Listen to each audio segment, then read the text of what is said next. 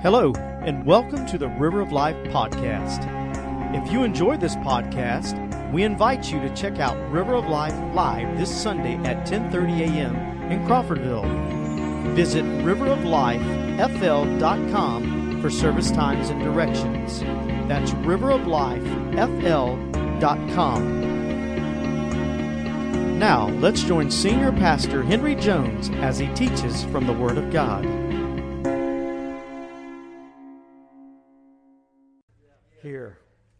I don't know that I've ever enjoyed worship anymore.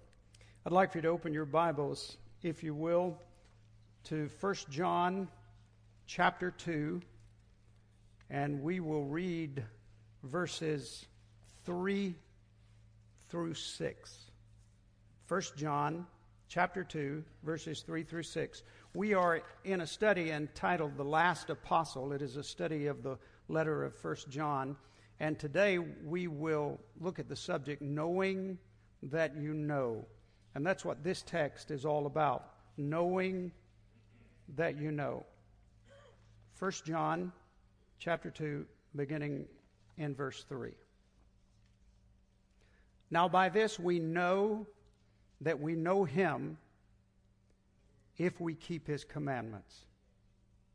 He who says, I know him, and does not keep his commandments, is a liar, and the truth is not in him. But whoever keeps his word, truly the love of God is perfected in him. By this we know that we are in him. He who says he abides in him ought himself also to walk just as he walked. I want to begin my thoughts today by sharing with you a real strange and unusual and embarrassing event that took place a long time ago in the game of football. Jim Marshall was a defensive end for the Minnesota Vikings. And something happened with him that became one of the most embarrassing moments in all of football history.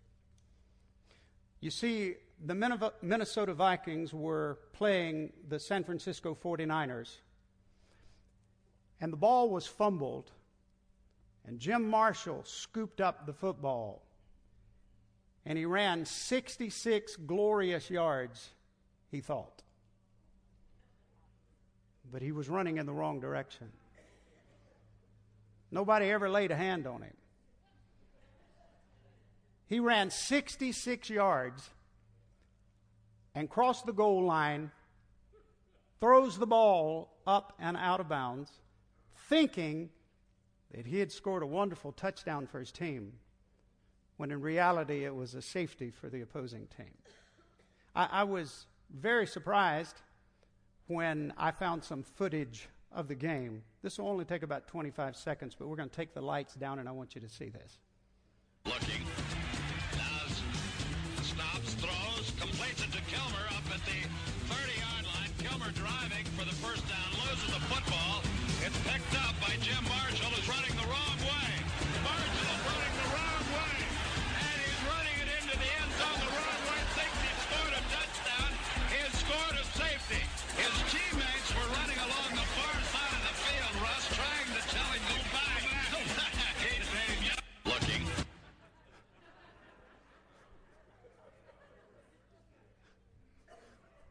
Wow. Let me give you some interesting footnotes to this. This happened in 1964.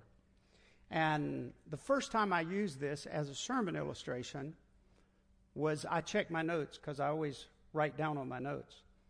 The first time I used this as a sermon illustration, of course I didn't have the video footage, was 1985, 30 years ago. And I got this idea that the illustration will be much more powerful if I had personally interviewed Jim Marshall. And so what I did back in 1985, I was preaching at a church over in Alabama. I picked up the phone and I called the office of the Minnesota Vikings. And I said, this is Henry Jones. I said, I'm living over in Alabama. I would like to know if you will give me the number of Jim Marshall, who used to play for the Minnesota Vikings. The secretary I was talking to got real quiet. I said, "Are you still there?" She said, "Yes." She said, "I have to ask you, why do you want his number?" And I said, "Well, I'm a pastor, and I want to use what happened to him as an illustration and a message, and I'd like for you to give me his number so I can call him and interview him about that day that he ran 66 yards in the wrong direction." And so help me, this is what she said to me. She said, "I'll give you the number." But she said, "I don't advise you to call him." Now, this was 20 years after it actually happened. She said, "I don't advise you to call him." She said, "This is still a real sore subject with him. He's still highly embarrassed about this thing." And so I didn't call him. I did use the illustration. But however, let me go on and share some more football trivia with you. That was not the first time it had ever happened. It had happened earlier in the Rose Bowl. In 1929, a football player by the name of Roy Riegels did the same thing in Pasadena at the Rose Bowl, scoops up a ball, and he runs 65 yards in the wrong direction. Now, I mean, that's amazing to me. 65 yards in the wrong direction. Now, I'm not making any of this up. This is all a part of football history. When Roy Riegels did that, they nicknamed him, and for the rest of his life, they called him Roy Wrong Way Riegels. Now, how would you like to have your name, Roy Wrong Way Riegels? I mean, that's crazy. But that was his name. But here's what I want to connect the two stories. This is true now. Don't you love it when your pastor says that? Roy is now up in age, and when Jim Marshall did what he did on television, guess what Wrong Way Roy did? Wrong Way Roy sent him a letter and simply said, "Welcome to the club."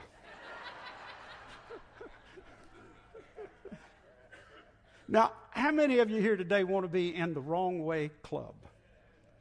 Man, I don't. I can't imagine that anybody wants to be in the Wrong Way Club. Can you think of anything that would be worse, anything more embarrassing, to think that you're going in the right direction, to think that you're doing something good, to think that you're doing something heroic, to think that you're doing something that will make a difference, only to find out in the end that you were doing the opposite, that it was the wrong way. How embarrassing. Now, one last thing before we get in our text. There was one little difference between Jim Marshall, the guy we saw on the screen, and Wrong Way Roy in the Rose Bowl. Here's the difference, and that is that Jim Marshall ran 66 yards, crossed the goal line, and it was a safety for the other team. But Wrong Way Roy scoops up the football. He runs 65 yards. It's amazing how close the yardage is. He runs 65 yards, and guess what? There was a guy on his own team by the name of Benny Lom who ran him down and tackled him on the 1 yard line. Wrong Way Roy scoops the ball up, thinks he's doing something great. He's running. Can you imagine the thought when he sees his own teammate tackle him on the 1 yard line? I'll tell you, I thought about that. I really did. The church needs some Benny Loms today. The church needs some men and women, some Christian members, some teammates who care enough that when they see a fellow Christian going in the wrong direction, doing the wrong thing, that we're willing to run them down and tackle them if necessary to stop them from going too far. We need that today. And the reason I've shared that whole story with you is because that is exactly what the letter of 1 John is all about. You see, John, in this letter, is running us down with the truth. John is tackling us in our tracks. John is confronting us. He's getting in our face. He's saying to us, you, me, all who will read this letter, he's saying to you, you have to make sure you're going in the right direction. He's getting in our face with the truth. He's saying this is the right direction. This is the way you should go. This is how you can know that you know you're going in the right direction. And this is how you can know that you're not being deceived. John, the last apostle standing, wanted us to know the right way, and he wanted us to go the right way. Friends, as I read through this letter, and as I have read through it, and each week I try to read through it 2 or 3 times, just so that while we're digging into individual scriptures, I don't lose the big picture. So as I have read it over and over again, one word keeps popping out to me in this book. Now, there are several themes in this book, but this is one of them. One word, and it's the word know. K-N-O-W. To know.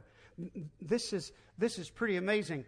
33 times in this little short book, he uses the word know. I went back and read every verse over and over again that the word is in. And 31 of those times, he uses the word in connection with knowing that you know Christ, and knowing that you're going in the right direction, and knowing that you're not being deceived. This is one of the major themes of the book. Knowing that you know Jesus is Lord and Savior, and you're not being deceived. What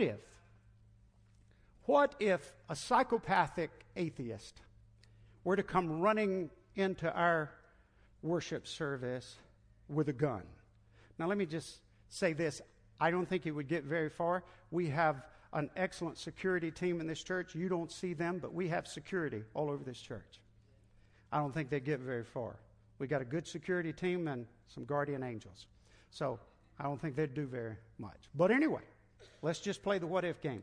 What if a psychopathic atheist came into this building with a gun, confronted each one of us, and said to us, you either deny the Lord Jesus Christ as Lord and Savior, you deny Him and curse Him, or you die.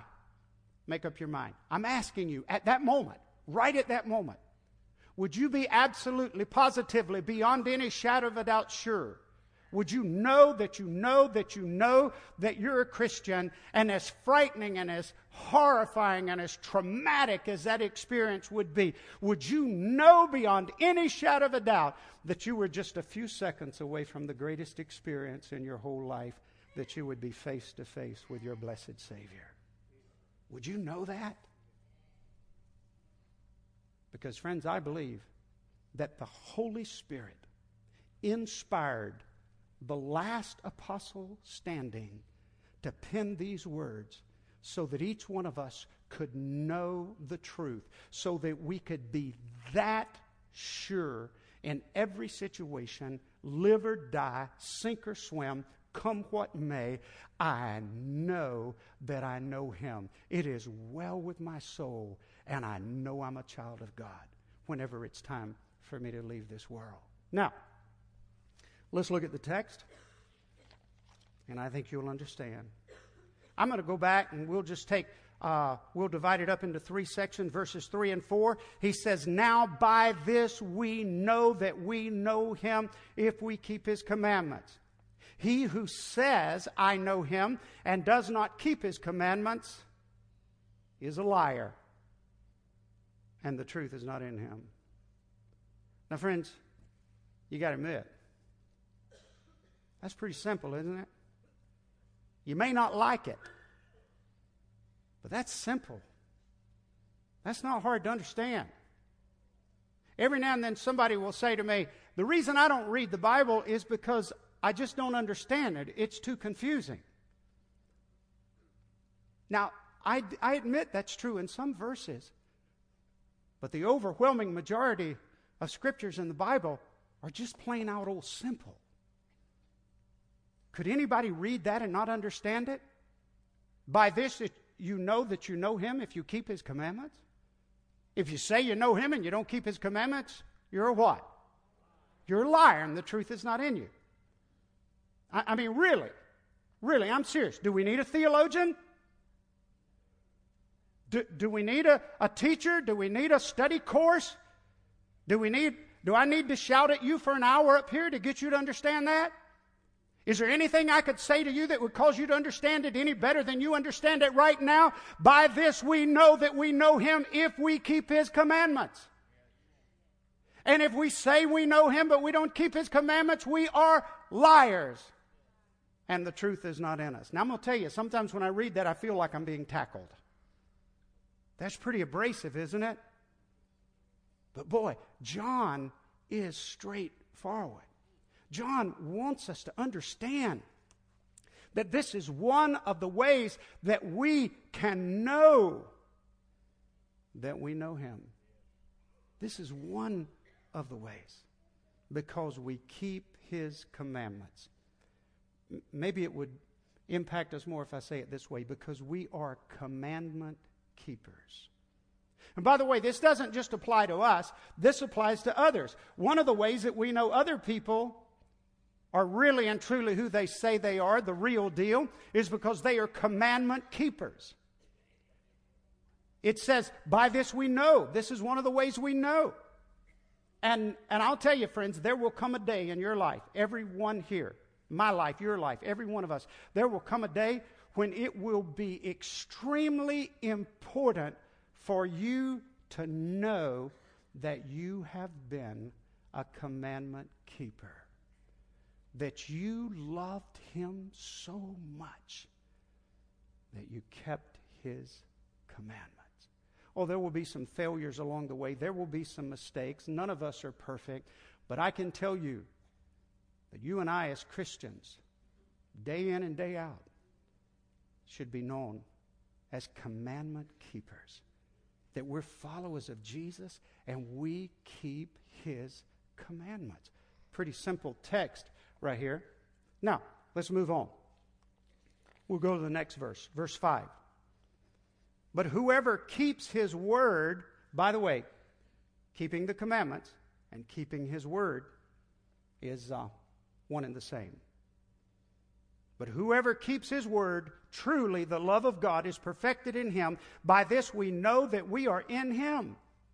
Now, the focus shifts just a little bit. In verses 3 and 4, he's talking about keeping the commandments. And in verse 5, he shifts the focus to what God begins to do in our lives when we keep His commandments.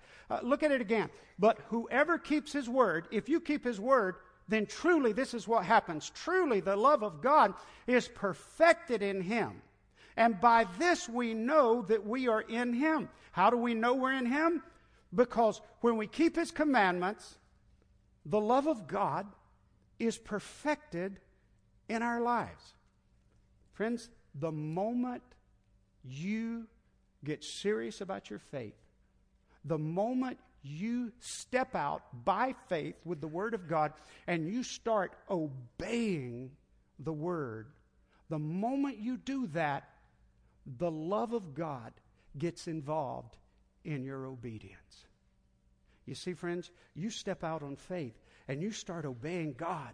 And the moment you do that, the love of God gets involved in your obedience.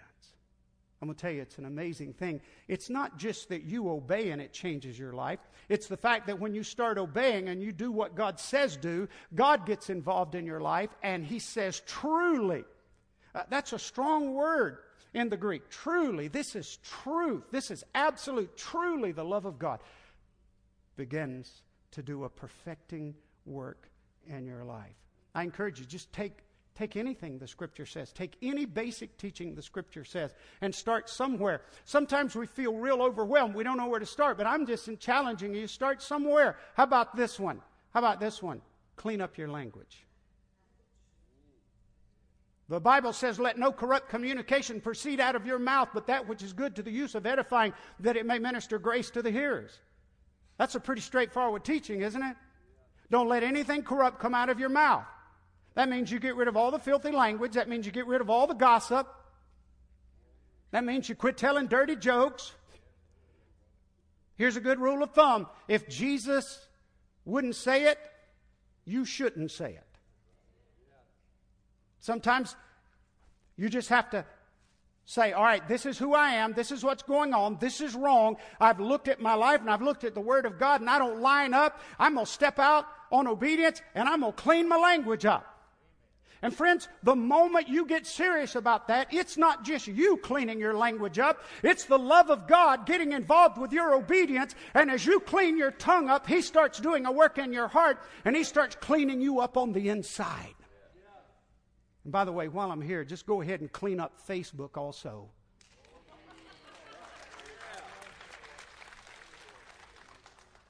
My goodness. I can't believe, I don't even have a Facebook page. But every now and then my wife will say, come and look at this. And it'll be some professing Christian in this county. And it is unbelievable what I'm looking at. Let me tell you what happened. This happened years ago. I don't remember who did this, but I hope they're not in the service today. Somebody came up after church. This lady comes up after church, and she said, Pastor, do you mind if I have my picture taken with you? I said, oh, I'd be honored. So she stands here, and I put my arm around her, and my picture is taken. And I felt honored. About 3 days later, my wife said, you need to see this. She calls me in, and I look on Facebook. And there I am, standing there with my arm around her. And the picture right next to it is the woman and quite a few other women in string bikinis with cigarettes hanging out of their mouths, with drinks in their hand. And there I am.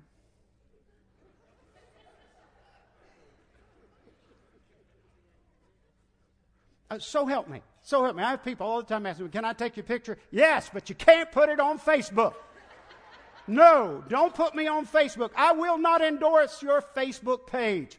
And I want to tell you, friends, clean up your language. Get your Facebook in order. Anything that involves communication from you needs to be cleaned up. And here's what I want to tell you, is the moment you start cleaning it up, you clean up, you obey, and God will begin to do a supernatural work in your life.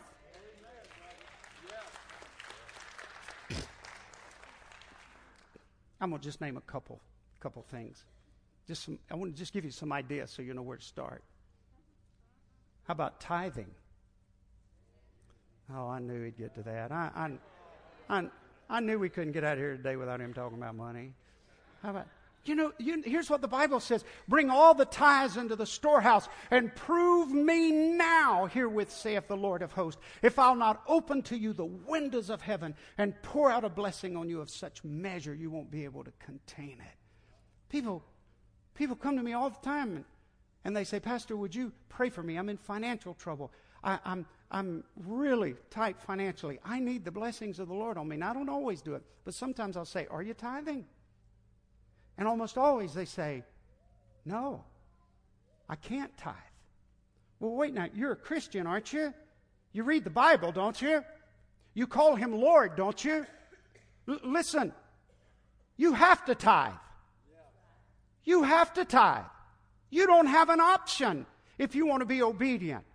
And by the way, to ask God to bless your finances when you refuse to do what He says will bless your finances just doesn't make a lot of sense. I mean, can't you connect the dots? Here you are. You say, I can't tithe. The Bible doesn't say God will bless you until you're able to tithe. The Bible says, bring your tithes into the storehouse and prove me and see if I won't begin to pour blessings out upon you.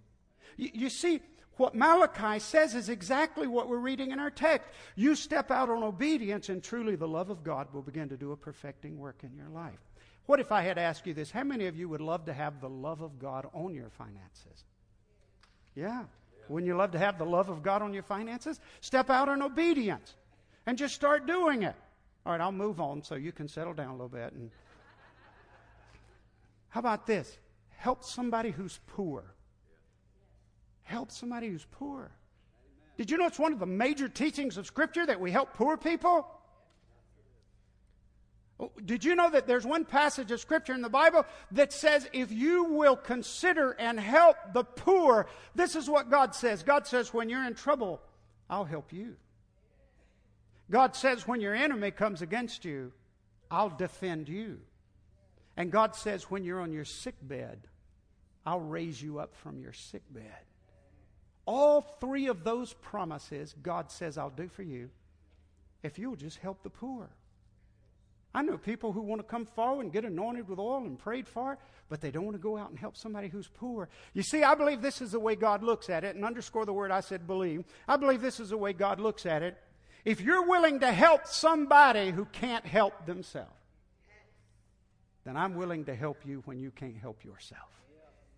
I'll step in and I'll help you. My whole point is I'm trying to say we could do dozens of these, but find something in the Word of God. I hope you'll do it before the day is out and say, you know what? I may not can start doing 25 things, but I can start doing one thing, and I'm going to be obedient in this area, and I'm going to step out in obedience. And let me tell you what's going to happen. The moment you do that, the moment you step out in obedience, the love of God is going to get mingled in and with and through that obedience. And when our obedience and the love of God gets all mingled together, do you know what happens? Something wonderful, something supernatural. It's called spiritual growth. We start growing in the Lord. We start growing in our faith. And mark my word, friends, there will never, ever, ever be any spiritual growth in your life without obedience. You have to obey. And when you obey, the love of God gets involved. And amazing things happen. Well, let's move on to the last verse. We'll go to verse 6. This is what it says. Verse 6 says, he who says he abides in him ought himself also to walk just as he walked. You see, friends, if we say we know him, we should walk like he walked. I'm afraid, I really am. I fear that I'm guilty too. But I'm afraid that we have tried to develop a Christianity that doesn't change us very much. You see, I'm afraid sometimes that's what we want. We want Christianity, but we just don't want it to change us very much. Here's what we want to know. We want to know that we're saved. We want to know that God is there for us when we need him and if we need him. And we want to know when we die, we'll go to heaven. But we don't really want a Christianity that radically changes our lives. Now, the problem with that is that's not what the Bible teaches. Listen to this, Romans 12:2. And do not be conformed to this world, but be transformed by the renewing of your mind, that you may prove what is that good and acceptable and perfect will of God. Do you understand? The Bible talks about salvation being a transformation. And then 2 Corinthians 5:17. Therefore, if anyone is in Christ, he is a new creation. All things are passed away. Behold, all things have become new. That's radical, isn't it? That's completely changing your life.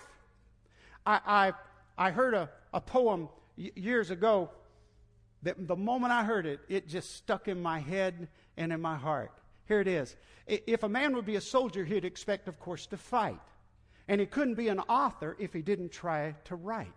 If a man would be a hunter, he must go among the trees, and he couldn't be a sailor if he didn't sail the seas. So it isn't common logic, doesn't have a real true ring, that a man to be a Christian doesn't have to do a thing.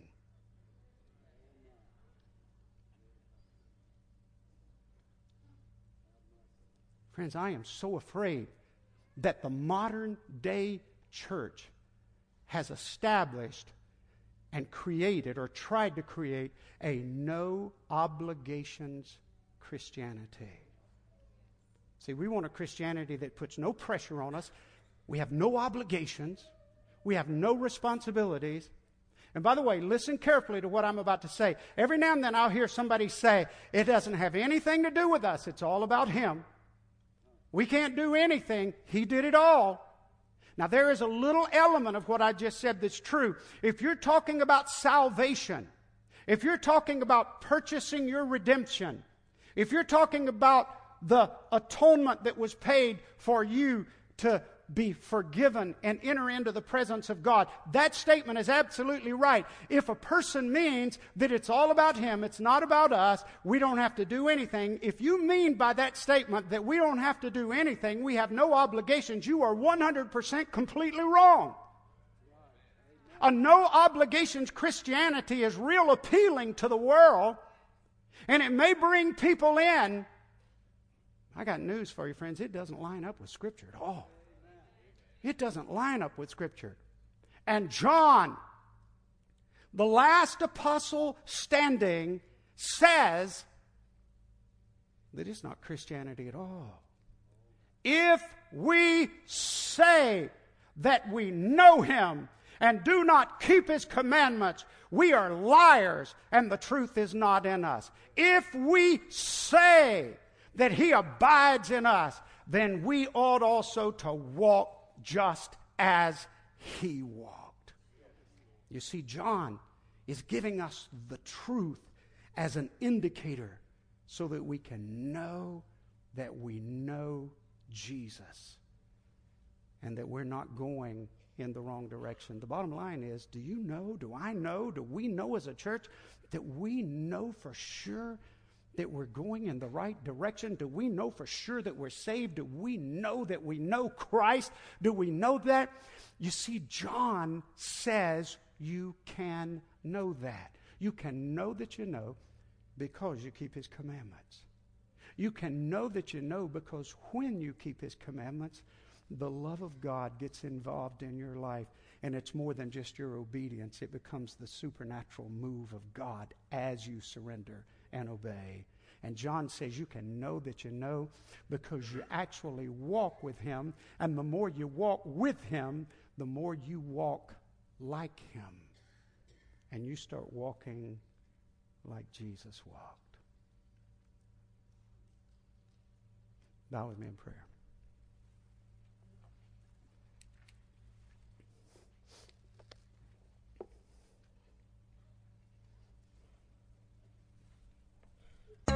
Thank you again for listening to River of Life Podcast.